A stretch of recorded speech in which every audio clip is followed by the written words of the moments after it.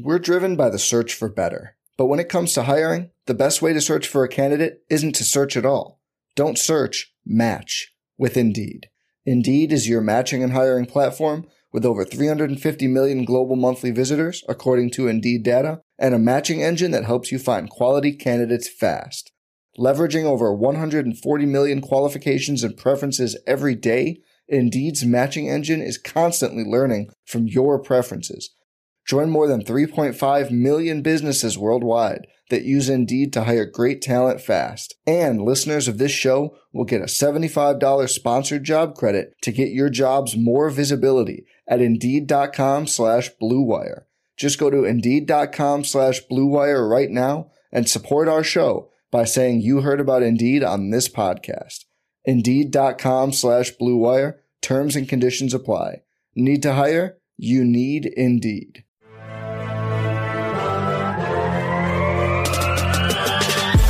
20 minutes a day, 365 days a year.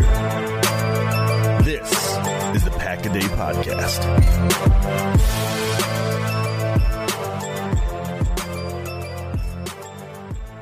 Happy Monday, Packer fans. Welcome back to the Pack-A-Day Podcast. I'm your host, Andy Herman. You can follow me on Twitter at AndyHermanNFL. It is another Victory Monday. I have to tell you, they do not get old. And this one certainly seems just a tad bit sweeter. Green Bay clinches the number one overall seed in the NFC. They clinch a first-round bye. They clinch home field advantage at Lambeau Field throughout the playoffs. And just the cherry on top, they eliminate the Minnesota Vikings from playoff contention as well. It didn't seem that long ago that Minnesota Viking fans were just a tad too excited when the Vikings beat the Packers in Minnesota.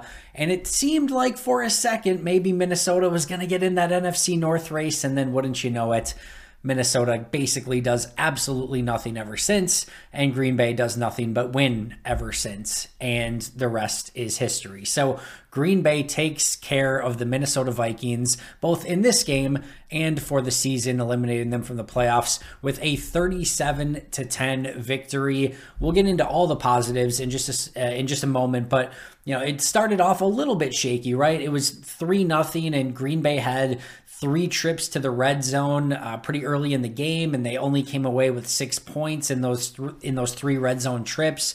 And anytime that happens, anytime where you're the team that's favored in the game and you have the opportunity to get pretty big point production, like if you're getting inside the 23 times in your first 4 drives and you're the Green Bay Packers, I mean, man, 7 points should be, even at that, right? You're hoping to score a touchdown at least on one of those trips inside the 20. Even if you do nothing and just kick field goals, you're hoping at best or at worst to get 9 points, right? So the fact that they end up with 6 points on 3 trips inside the 20 is massively disappointing. And you're wondering, did Green Bay potentially let the Vikings hang around this game and maybe be able to make it a game at some point? But that was never going to be in the cards. And even though it was a little bit shaky, they had another sort of slow start, only a 3-0 lead after 1, had some missed opportunities in the red zone, including a drop by Josiah DeGuara.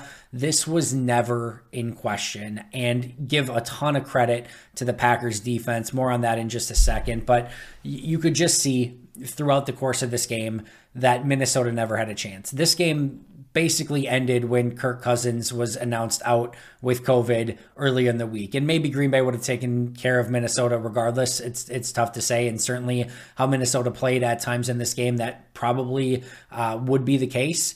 However, when Cousins goes out and Mannion is named the starter, that's it. Like, Minnesota just didn't have enough on offense to hang with Aaron Rodgers. And it has to be demoralizing for a team to go into a game, and this is no disrespect to Sean Mannion. He's a NFL quarterback, and I'm sure he did everything in his power to get ready for this game and try to give Minnesota Vikings a chance to win.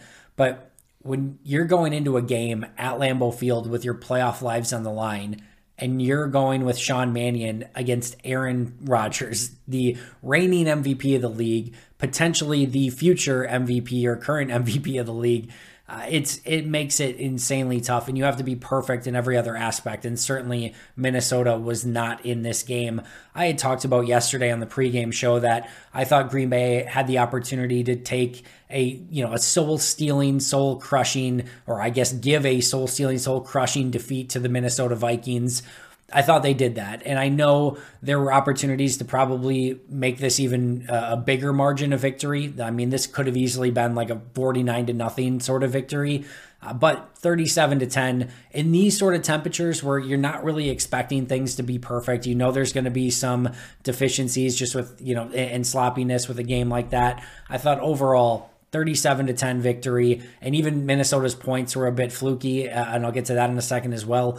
I thought overall Green Bay played very well. A couple things I'm sure they'd love to clean up, including that red zone offense early in the game, including sort of getting off to another slow start. A couple, poor punt here or there, but overall, very impressive performance from Green Bay, regardless of who it was against. And I know as we start jumping into the defense here, any cynic is going to be able to say, well, yeah, but it was Sean Mannion and the Vikings offense and no Adam Thielen and whatever, right?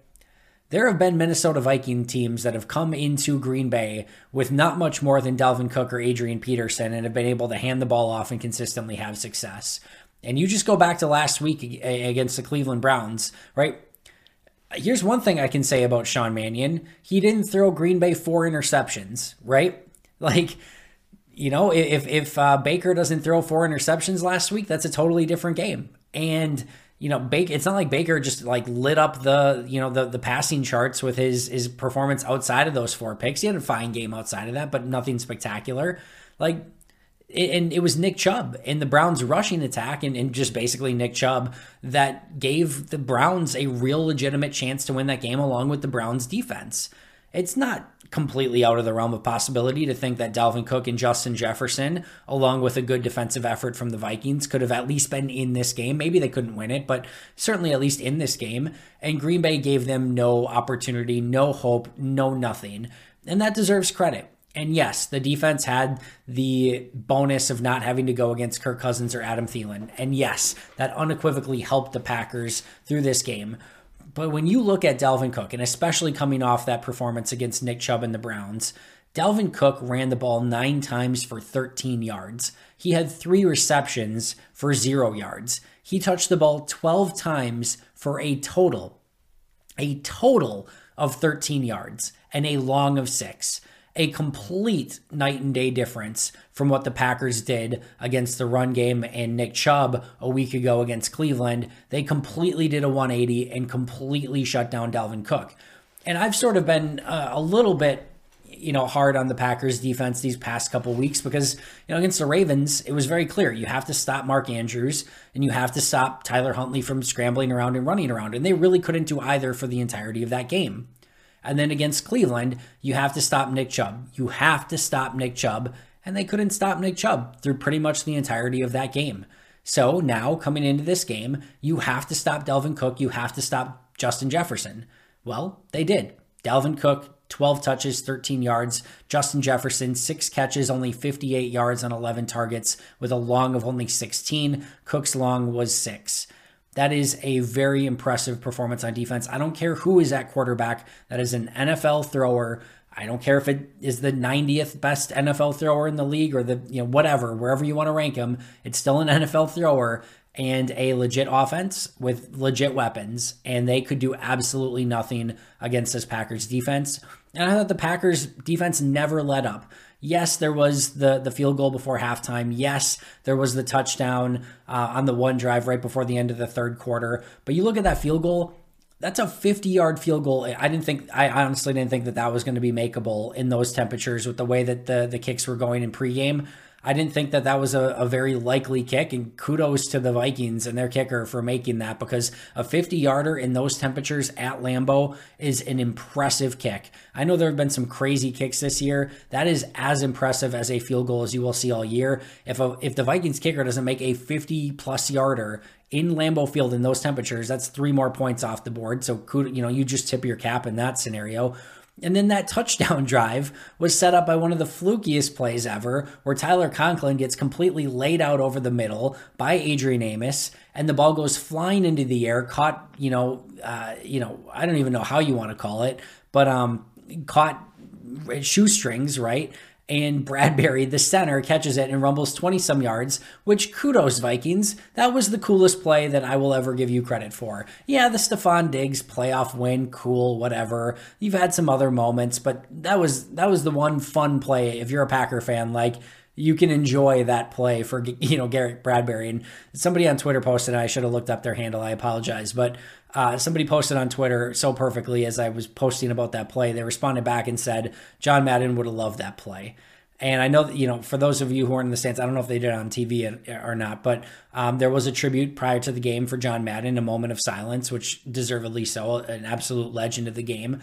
But that was a sort of in-game tribute, because you can hear John Madden call that play, right? From the boom over the middle when Adrian Amos makes the hit on Tyler Conklin. And hopefully Conklin's okay. Obviously that was a really tough hit, but to a offensive lineman, and he's going to be circling all around Garrett Bradbury and how he caught it, and how he rumbled down the field, and just all of it, right? That is a John Madden play through and through and through, and it was sort of a perfect moment, even though it led to a Vikings touchdown. Green Bay had the game in hand at that point. It's one of those plays where you could just laugh at and say, why the heck not? And sort of a pseudo-perfect John Madden moment following his passing. So rest in peace, John Madden. Kudos on an amazing life. And you'll certainly be missed, but not forgotten. And anytime we see a play like that, I can guarantee you a lot of us are going to be thinking exactly that it would be great to hear a John Madden call on that play. All right, moving forward, speaking of the defense, a couple players that I wanted to discuss really quick. I want to start with Preston Smith, because I thought he had a really nice game. From the sack he had, a big tackle for the loss along the sidelines where they declined the holding penalty on the play, because I think he tackled, I don't know, I think it was Cook on the play, but for like a 3-yard loss, had a big pass breakup on a 4th down, backing coverage. Like, he did everything in this game, from setting the edge, run defense, sack, pressures, pass defense on 4th down. Like, he did it all. And I thought this was a great performance by Preston. And you go back to the run defense, and we talked about it last week, how Green Bay did a horrible job of setting the edge against the Browns, and it's something that they needed to do a much better job of against Minnesota. And I thought Preston Smith, Rashawn Gary and company did a much better job of that. Now, I know it's not like Dalvin Cook had a ton of carries in this game, and it's not like you had the opportunity to get really worn down, but when given the opportunity, Green Bay did a better job, funneled everything more inside, and Green Bay was able to shut everything down. So great job, and I thought Preston Smith led the way in that regards. Now, I mentioned this on Twitter as well, but Adrian Amos is it's so easy to miss him if you're not watching closely. But he does so much stuff right, from open field tackles that are just consistent and solid to being exactly where he's supposed to be, solid in coverage. He had a couple really big hits in this game, sure tackler. It's not the sexiest. It's not always the flashiest plays. It's not what's going to get on SportsCenter. It's not any of that. But he is so sound and so consistent on the back end that his play allows so many other players to play at a higher level, because they know that he's on the back end sort of patrolling and controlling and keeping everything else safe and helping to limit those big plays. Love watching Adrian Amos play football. Do not take him for granted. He could be somebody that gets washed out in this entire salary cap nightmare in the offseason. We're not going into that, but just enjoy Amos for the way he's playing right now, because he's playing really good football and is deserving of credit for the season that he's having once again, and has really had a really great 3-year run in Green Bay so far. So we shall see if that continues, but he's more than deserving of praise. All right, before we jump over to some of the offensive side of the ball and things like that, I wanted to touch base a little bit on Matt LaFleur. First of all, this is the first team ever, as pointed out by Field Yates after the game in the post game. This is the first team ever to win 13 games, 3 straight seasons. It'd be one thing maybe if they needed that additional 17th game this year to do so. No, they did it in 16 games in 3 straight years. 13-3 through 16 games in 3 straight years. Absolutely incredible. And what's more incredible, and I guess it's maybe a little bit more easy to understand when you know they only have 9 losses in 3 years in the regular season, but they have never, in the Matt LaFleur era, lost back-to-back games. And that certainly goes now for the regular season this year as well, because even if they lose against Detroit, they can't lose 2 in a row in the regular season. And the only way, and we're not even going to speak this into the ether, the only way they could lose back-to-back games in the Matt LaFleur era in the first 3 years is if somehow they would lose to Detroit and then in the divisional round in that game. And like I said, we are not speaking that into existence, and I do not see that happening in any way, shape, or form anyway.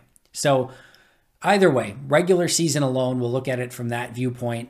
Matt LaFleur in 3 straight regular seasons has not lost back-to-back games. Truly, truly incredible. And for a coach who had never been a head coach before, what he's been able to do in 3 seasons is nothing short of incredible. And the only thing that is eluding him at this point is the Super Bowl. And if he gets that, man, oh man, what a unreal performance through 3 seasons. And certainly there is a lot of story to be told left in this season and in Matt LaFleur's career, but it does not get much better than that start over 3 seasons, 13-3, 13-3, 13-3, and next week's a glorified preseason game. So we will see what happens there, but just an impressive start to the Matt LaFleur era.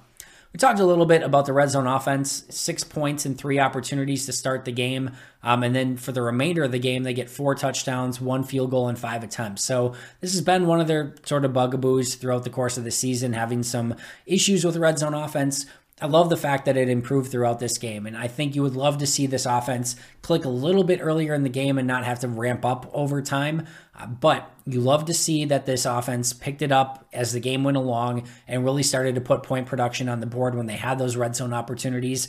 And I also think there was a little bit of a butterfly effect here as well. What I mean by that, if DeGuara catches the touchdown on the opening drive, it's 7-0. Then when Green Bay comes down again, instead of going for it on that 4th down, I think they probably just kick the field goal to make that a 2-possession game, which means it's 10-0. And then when they get there again, they probably take the field goal again, and it's 13-0. And they get 13 points on those 3 drives rather than just 6, which is what they ended up getting. So I think a little bit of that. And if you look at it that way too, right? Like either way, they should have had more points if DeGuara just hangs on to the football. It's not like they were completely just like they couldn't solve Minnesota's defense, right? A drop and a failed 4th down conversion are really what, sort of sabotaged Green Bay's drives in the red zone. And had DeGuara caught that one pass, we're probably not even talking about this. So I thought overall the schemes were good. Maybe a couple different plays you could have called here or there, but the drop by DeGuara is what made it probably seem a bit worse.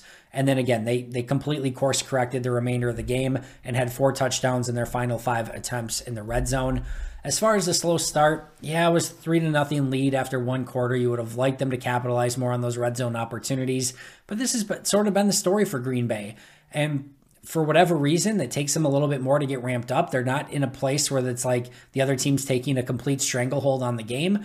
They're still staying within themselves. The defense is able to keep them close, and then the offense clicks and they take over, and it's sort of game over from there. So they did a much better job of closing this game out and making it so that Minnesota never had the opportunity to come back, which I think is an improvement in this game. Would still like to maybe see them start a little bit stronger, but you know what? This formula right now is working, and if it takes getting off to a little slower start so you can have a much better middle and finish of the game, so be it. Like, I'd rather have them play great through quarters second through second, third, and fourth than start strong and sort of fade off as the game goes along. So it's been working, and I'm not going to complain too much about it when they're 13-3, but we got to look at things that they can potentially still improve on, right? And I think getting off to a stronger start is certainly still one of those things, especially when they receive like they did in this game.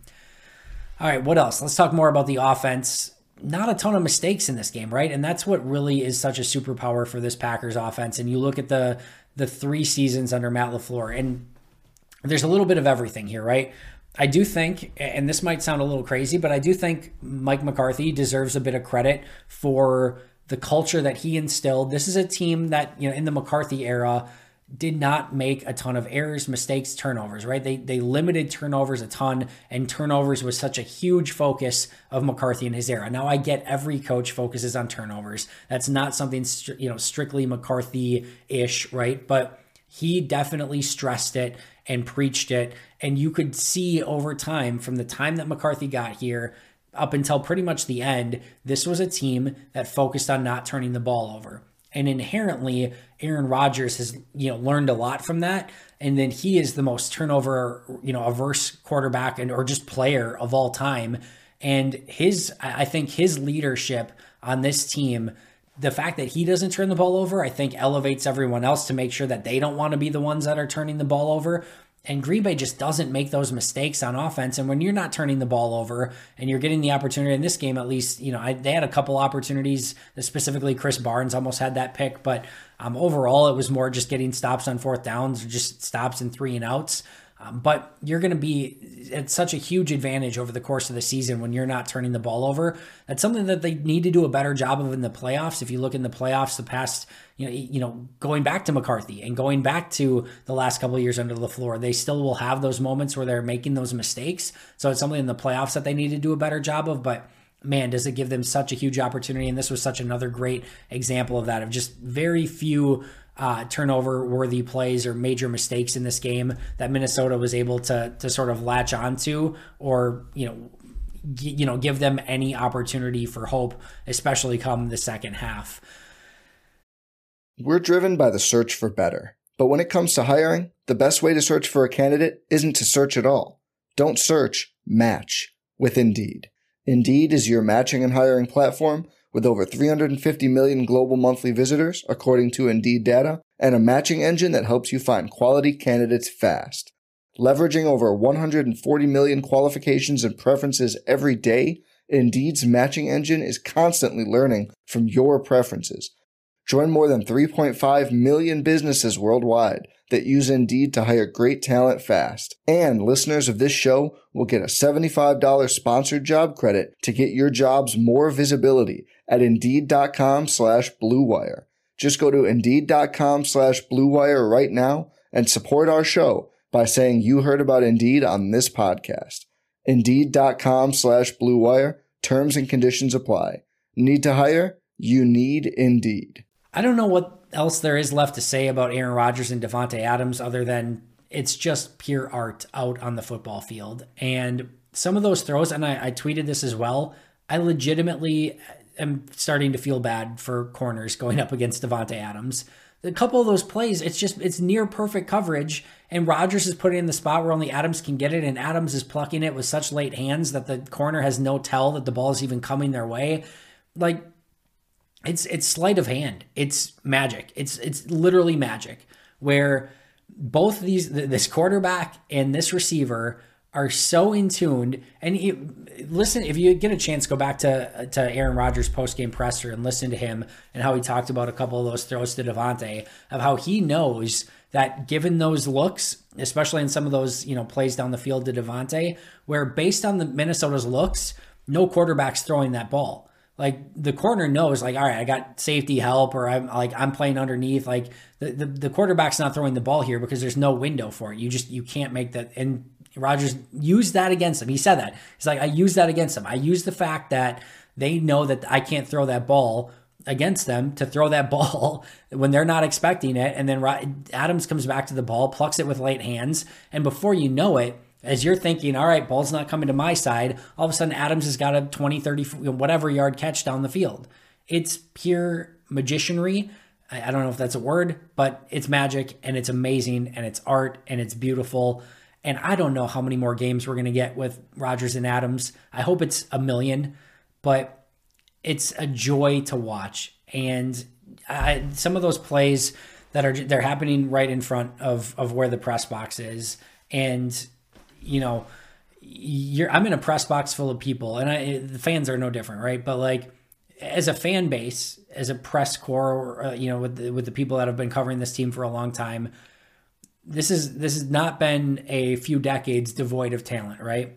This has been Favre and Rodgers and Driver and Nelson and Sharp and every other name that you want to put in there. And this connection between Adams and Rodgers is so pure and so dynamic and so dangerous and so beautiful. I think that's the best word I want to use to describe it. It's so beautiful because it's smart, and it's physical, and it's unique, and it's everything all rolled into one. Randy Moss was insane. And this is not taking anything away from Randy Moss, but like, Culpepper or Brady to Moss was just Moss being bigger, faster, and better leaper and going up and go. And it was more than that, right? There's certainly plays where Moss shows off his great route running ability, but man, it's artistry. I could go on about it forever, but it's so fun to watch and I enjoy every second of it. And Devontae and Rodgers are just special and they're at a special level and it's special. It's magic. It's whatever else you want to call it. It's beautiful. I'm done talking about it, but it's a joy to watch. Speaking of a joy to watch, I think this is when you think of a tandem between Aaron Jones and A.J. Dillon, this is what you dream of, right? Thunder and lightning, Jones getting maybe 12 touches for, I think over 100 some yards, whatever it ended up being, maybe it was 13 touches, but like some explosive runs. You don't need to put 25 touches on his body. Like just, get him the ball in space a couple times and let him work some magic. And then A.J. Dillon, he's not going to get a carry over 9 yards in this game, but he is going to absolutely bruise and bludgeon and bloody the opponent. And every yard is going to matter. And every tackle is going to be felt by the Minnesota defenders in the cold weather. Like I joked in my article for Packer Report today that like, there's like fan fiction written about what fans want A.J. Dillon to be in cold weather in Green Bay, right? Like it's like, Juggernaut and X-Men just running through walls and stuff. Like it's stuff of pure fantasy and fiction, but this is what you dream of. This is what you're exactly wanting. Like it's nothing super sexy. Like that finishing run for the touchdown, that last one was gorgeous, right? But like these are not 40-yard scampers in the open field where you're making people miss. This is not Barry Sanders tiptoeing around people. This is smashing people in the face, in the cold, and eventually them bending to your will. And on that last touchdown run by Dillon, that's what happened. He just ran right through them, smashed some faces, and they didn't have the effort, energy, or care to try to take him down. That's beautiful. And it was so fun to watch. And this is, again, Jones and Dillon, they both go over 1,000 yards all purpose on the season, which is a pretty cool dynamic. But this is what you dream of. December football, Jones and Dillon, Thunder and Lightning. That's the tandem that people want. That's the tag team. And it was really cool to see and really cool to watch. Another player, Allen Lazard, 6 catches, 72 yards and a touchdown, but like 5 massively contested catches. The touchdown was awesome, right? Like he goes up, Rodgers gives him a 50-50, he high points it, comes down with it, doesn't give the corner a chance, makes a contested catch. Another, play where he took a big hit from Xavier Woods, another couple like nothing was easy for him, but he caught everything. He blocked well once again. Just a really solid performance, and Lazard is playing some of his best ball of the year, and you can easily tell that he's playing with a ton of confidence right now. Couple other news and notes. Kevin King played the dime role, so no Henry Black. It was Kevin King in his place. Thought that worked pretty well. It just gave Green Bay more coverage, and I think that's important. And eventually, hopefully, when Jair Alexander comes back, they're going to have to make some decisions there. I think you could see maybe Chandon Sullivan there instead of Kevin King. I think there's a chance you could see, Rasul and Stokes still on the outside with Jair on the inside, and then maybe Chandon at that spot. Maybe Kevin King stays in that spot. We'll see. But I think Green Bay is going to potentially have some options. But that'll be really interesting, and hopefully we get to see what happens when Jair comes back and everyone still stays healthy. And then Brian Gutekunst goes out and finds David Moore, brings him on the practice squad, activates him for game day, and watches him have the best punt return of the season. Maybe Green Bay found something there. I'd like to see it, maybe over a couple games, but man, that was the best punt returning we've seen all season, and he certainly looked more comfortable, confident, and agile in the open field than anyone else Green Bay's put back there all season. I'm not sure that they're going to be able to just, activate him the rest of the year, put him on the active roster, but it's certainly something that they're going to have to discuss, and he certainly looks like a player that could help Green Bay through the remainder of this season. I talked yesterday about, needing to win on the fringes if you're Minnesota, right? Like they were never going to win this game straight up. You had to steal little things here or there. And early in the game, Minnesota was winning some field position stuff. You had the big drop by DeGuara, which took 4 points off the board. Thought there was some opportunity early where Minnesota's winning some of those things, but a big one, Green Bay didn't have their first penalty until 1:45 left in the game, and it was a 5-yard penalty. Green Bay did a great job of not making those mistakes. They didn't have the turnovers. For the most part, they played pretty sound on special teams. When they gave Minnesota no opportunity to win on the fringes, Minnesota had 0% chance in this game, and that's exactly what we ended up seeing. And then maybe another huge thing, it's not best because winning the conference and getting the number 1 seed and all of that is certainly the best, but right up there, as far as we know, no injuries in this game. I did see Lucas Patrick limping a little bit around, towards the end of the game, but it seemed like he was fine and finished the game out. Even in garbage time with Jordan Love back in there, they could have went with Jake Hansen or something, and Patrick was still in there, so he seemed totally fine. Aaron Jones got banged up a little bit early, but he was fine. So it seems like Green Bay got out of that game. We'll see as the week goes on. Jair Alexander did go out on the COVID list prior to the game. Didn't really affect too much from a Packers logistics standpoint right now. Hopefully it's nothing long-term. Hopefully it's nothing that affects him. Hopefully he's feeling okay. But would potentially keep him out some practices this week. But with the new rules, could be back certainly sooner rather than later. And hopefully he's able to practice with the team and get right back in the swing of things, because again, it's going to be a very important player for Green Bay come playoff time. Packers-Lions this upcoming week becomes a glorified exhibition game. Detroit's probably playing to lose to get the number 1 overall pick. And meanwhile, the Packers don't have really anything to play for. Now, it does seem, at least if you're taking post-game press conferences at their word, it does seem like Rodgers and Adams definitely want to play. And it certainly seems like Matt LaFleur is leaning towards playing everyone, at least in some capacity, and not going 2 straight weeks without playing for those players. So my guess is we see some of the starters early in the game, and then a lot of Jordan Love and the backups, especially in the second half. But you never quite know. They could do a variety of different things. I could go back and forth on how I feel. Part of me is protect the players. Part of me is keep guys fresh and keep them in the swing of things. But either way, a huge win for Green Bay to not have to do anything this week, and being able to kind of take it a little bit easy in this game and hopefully get out of that game injury-free as well. Rodgers did mention post-game that his toe is doing much better, so that is a big win as well, to the point where he might be able to practice on Thursday, which would be his first time doing so since injuring said toe. Last but not least, one quick note here from Rasul Douglas in his post-game tweet. He said, "God, thank you for making me a Packer. Man, I love it here. And man, do Green Bay Packer fans love having Rasul Douglas on the team." Another solid performance. I thought for a second he was going to have another pick 6. He came close on one, but just a phenomenal player. And you can tell the fans have really taken to him, and now he has very much taken to this team and the city. And hopefully that means that Rasul Douglas will be back a Green Bay Packer next year as well. That is going to do it for me today. Enjoy your Victory Monday. We could be heading towards Jordan Love, Tim Boyle in some capacity next week, which is just the perfect way to end the season, at least the regular season, as Green Bay gets set for their playoff run in 2022. Thanks for joining me. I'll be right back here tomorrow. But until next time, and as always, go Pack Go.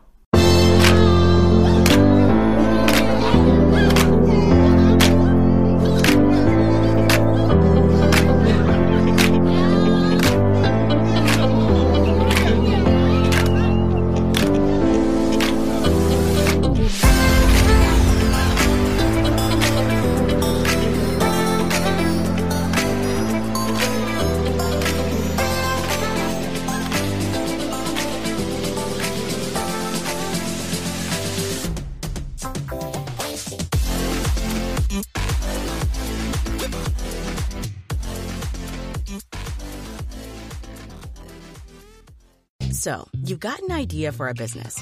The store of your dreams. There's just one thing to figure out. Everything. That's why Shopify's all-in-one commerce platform makes it easy to sell online, in person, and everywhere else. Sell on social media. Source products with an app to get that first sale feeling. It's the only solution that gives you everything you need to sell everywhere you want. So when you're ready to bring your idea to life, power it up with Shopify. Sign up for a $1 per month trial period at shopify.com/listen.